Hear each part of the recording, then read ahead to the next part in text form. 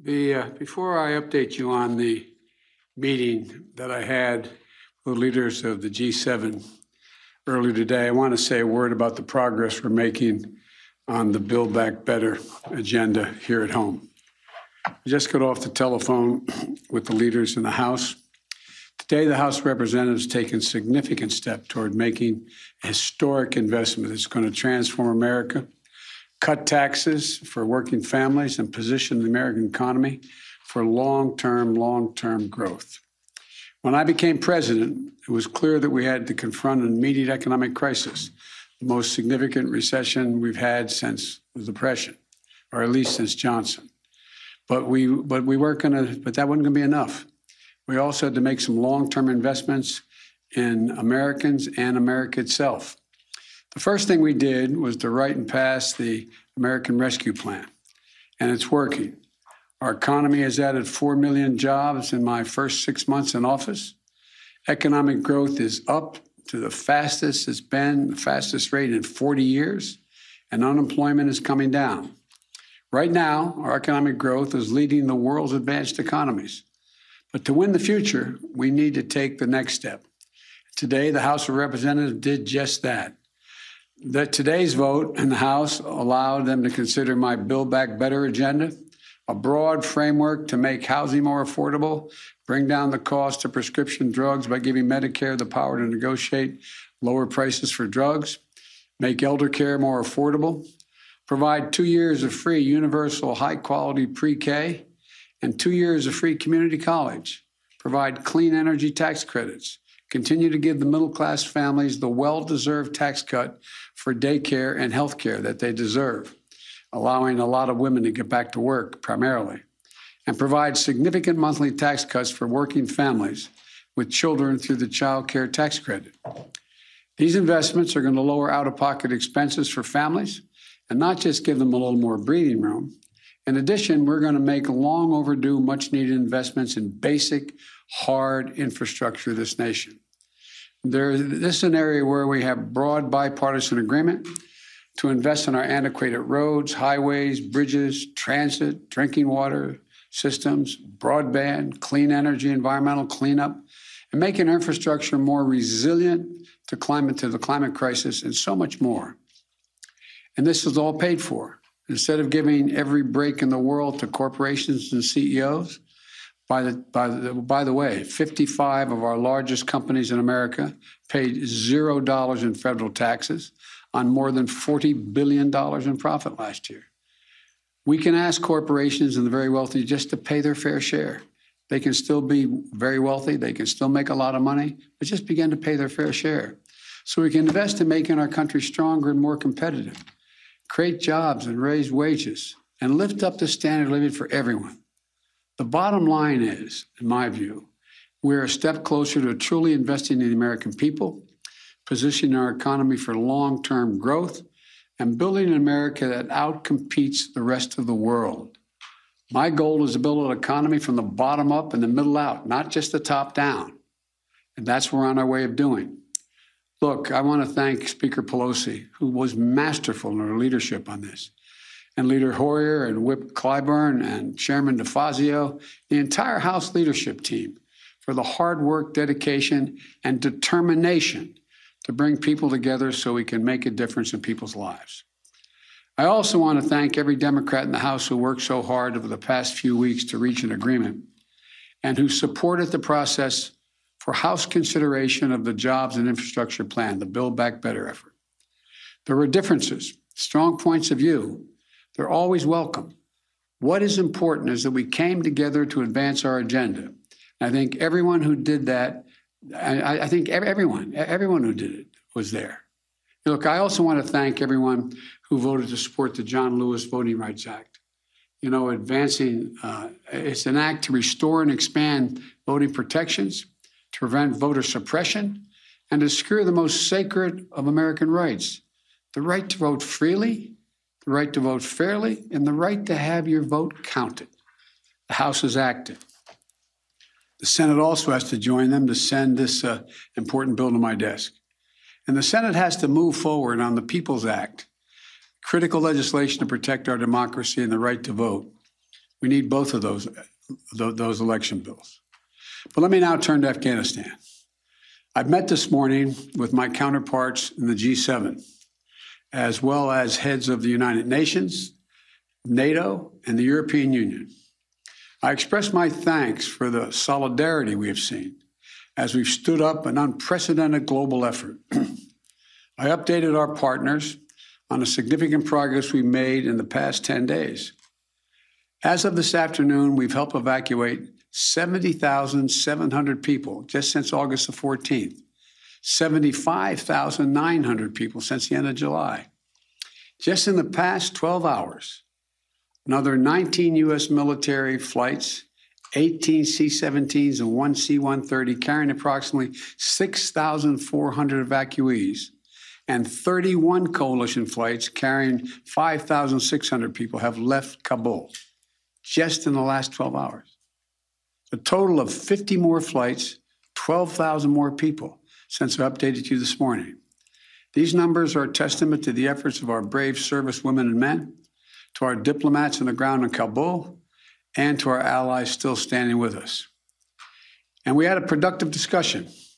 There was strong agreement among the leaders about the evacuation mission underway, as well as the need to coordinate our approach to Afghanistan as we move forward.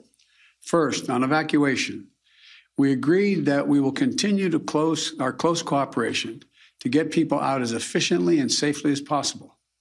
We are currently on a pace to finish by August the 31st. The sooner we can finish, the better. Each day of operations brings added risk to our troops. But the completion by August 31st depends upon the Taliban continuing to cooperate and allow access to the airport for those who we're transporting out and no disruptions to our operations. In addition, I've asked the Pentagon and the State Department for contingency plans to adjust the timetable should that become necessary. I'm determined to ensure that we complete our mission, this mission. I'm also mindful of the increasing risks that I've been briefed on, and the need to factor those risks in. They're real and significant challenges that we also have to take into consideration. The longer we stay, starting with the acute and growing risk of an attack by a terrorist group known as ISIS-K, an ISIS affiliate in Afghanistan, which is a sworn enemy of the Taliban as well. Every day we're on the ground is another day we know that ISIS-K is seeking to target the airport and attack both U.S. and allied forces and innocent civilians. Additionally, thus far, the Taliban have been taking steps to work with us so we can get our people out. But it's a tenuous situation. We're already had some gunfighting break out. We run a serious risk of it breaking down as time goes on. Second, the G7 leaders and the leaders of the EU, NATO, and the UN all agreed that we will stand united in our approach to the Taliban. We agreed the legitimacy of any future government depends on the approach it now takes to uphold international obligations, including to prevent Afghanistan from being used as a base for terrorism. And we agreed that none of us are going to take the Taliban's word for it.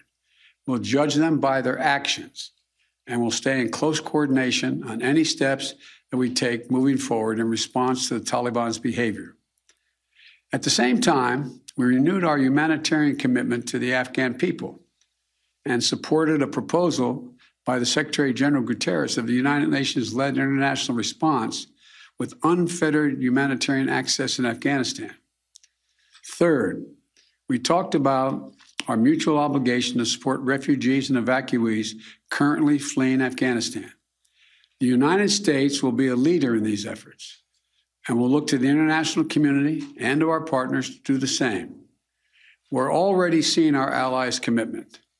They're bringing to their countries the Afghans who served alongside their forces as translators or in their embassies, just as we're bringing to the United States those Afghans who worked alongside our forces and diplomats. We're continuing that effort. We're conducting thorough security screening in the intermediate stops they're making for anyone who is not a U.S. citizen or a lawful permanent resident of the United States. Anyone arriving in the United States will have undergone a background check. And we must all work together to resettle thousands of Afghans who ultimately qualify for refugee status. The United States will do our part, and we are already working closely with refugee organizations to rebuild a system that was purposely destroyed by my predecessor. Finally, we agreed to stay vigilant against terrorist threats that have metastasized around the world. We went to Afghanistan with our allies in 2001 for clear reasons. One, to get the people who attacked us on 9/11 and to get Osama bin Laden, and to make sure that Afghanistan was not used again as a base from which to attack the United States or our allies. We achieved that objective. We delivered justice to bin Laden more than a decade ago. But the current environment looks very different than it did in 2001, and we have to meet the challenges we face today. We run effective counterterrorism operations around the world, where we know terrorism is more of a threat than it is today in Afghanistan, without any permanent military presence on the ground. And we can and will do the same thing in Afghanistan with our over-the-horizon counterterrorism capability. Cooperation with our closest partners on our enduring counterterrorism mission will continue to be an essential piece of our strategy. In short, we all of us agreed today that we're going to stand shoulder to shoulder with our closest partners to meet the current challenges we face in Afghanistan, just as we have for the past 20 years. We're acting in consultation and cooperation with our closest friends and fellow democracies. And I want to again thank all of our allies and partners around the world who have rallied in support of our shared mission. We ended the conversation today by a clear statement on all of our parts. We are going to stay united, locked at the hip in terms of what we have to do. We'll get that done. And tomorrow, I've asked Secretary Blinken to give you an update and a detailed report on exactly how many Americans are still in Afghanistan, how many have gone out, and what our projection is. So thank you again. May God bless you, and may God protect our diplomats and all those in harm's way. Thank you. President Biden in the Roosevelt Room at the White House today talking about this August 31st deadline quickly approaching, just a week from now, as it relates to this emergency evacuation continuing to unfold in Afghanistan. The president saying that this date of August 31st depends on the Taliban continuing to cooperate with the U.S. to allow safe travel to the airport for Americans in that country and for the Afghans who helped the U.S. during 20 years of war. He said he is also mindful, though, of increasing risks, not only from ISIS-K, an ISIS affiliate in Afghanistan, but also from the Taliban, given the length of these evacuations, saying that at any time there's a risk of this breaking down. So appearing to stick with this August 31st deadline. That comes just a short time after Jen Psaki said at the White House, the press secretary, that there would also need to be time to meet this August 31st deadline to get troops to wind down. That would indicate that the evacuations would end sometime before that August 31st deadline. Let's get to our senior foreign correspondent, Ian Pannell, on the ground. Ian, of course, the president appearing to stick to that deadline and pointing to the threats that he says are increasing by the day, the same threats that you've been reporting on for several nights now. Yeah, I think the thing that struck me was the president said that we were on course, on track to meet their targets and pull out by August 31st. I mean, I just wonder what the definition of that is. If the definition is narrowly, and of course, most importantly, getting all Americans out of the country, then that's entirely possible. But if it also includes a promise, the explicit promise that was made by the president when he sat down with George and said that he would also commit to getting Afghans, SIV applicants, people who risk their lives to work alongside the U.S. mission out of the country by that date, I think that's going to be very hard to achieve. I mean, the truth is there's a huge base going on here, a huge operation. The numbers getting out of the country are remarkable. There are also many people waiting to get out. There are also thousands and thousands of US and coalition troops here. It's going to take a good 4 days or so, at least, to get those troops out, to retrograde the base. So that doesn't really leave a very large window at all to continue the evacuations. They can't retrograde the base and continue to bring people onto camp, process them, as we've been seeing throughout this evening, and getting them out of the country. What I'm seeing there is that I don't think everyone is going to get out by that date. All right. Ian Pannell live in Kabul. Ian brings up a great point. One more question on this before we turn you back, many of you, to local news. Let's bring in Martha Raddatz, because what Ian's talking about, Martha, here is this closing window. If you meet the August 31st deadline, that means you have to start winding down troops well in advance of that. The evacuations are going to have to be brought to a halt at some point here before that August 31st date if you meet the deadline to get U.S. troops out. And Ian brings up a good question there, whether or not all the Americans, certainly the Afghans in addition to the Americans, whether that's really going to be possible here. I really don't see how they can do that, David. We're still hearing harrowing stories about Afghans trying to get to the airport, let alone get on aircraft. But the president seems committed to that deadline of August 31st. And of course, he talks about the safety to the U.S. troops. Getting those troops out now is dangerous. It is exactly the kind of thing I saw in June when they were winding down to get all the American troops that were there before out. They have to do it quickly. They don't want to announce exactly when that's going to happen. So that's something we're really going to have to watch in the coming days. And then think about this, David. The Taliban will be in charge of security at the only in-and-out airport there. Very striking indeed. Martha Raddatz, we'll see you a short time from now on World News Tonight. Again, the president saying August 31st depends on the Taliban continuing to cooperate with the U.S., mindful, though, of the safety for U.S. troops on the ground, with the potential for any kind of terror threat increasing as the days go by. Our coverage continues on ABC News Live, abcnews.com. Coverage continues on your local news, and I'll see you right back here with the entire team for World News Tonight. I'm David Muir in New York. Until then, we'll see you soon. This has been a special report from ABC News. Hi, everyone. George Stephanopoulos here. Thanks for checking out the ABC News YouTube channel. If you'd like to get more videos, show highlights, and watch live event coverage, click on the right over here to subscribe to our channel. And don't forget to download the ABC News app for breaking news alerts. Thanks for watching.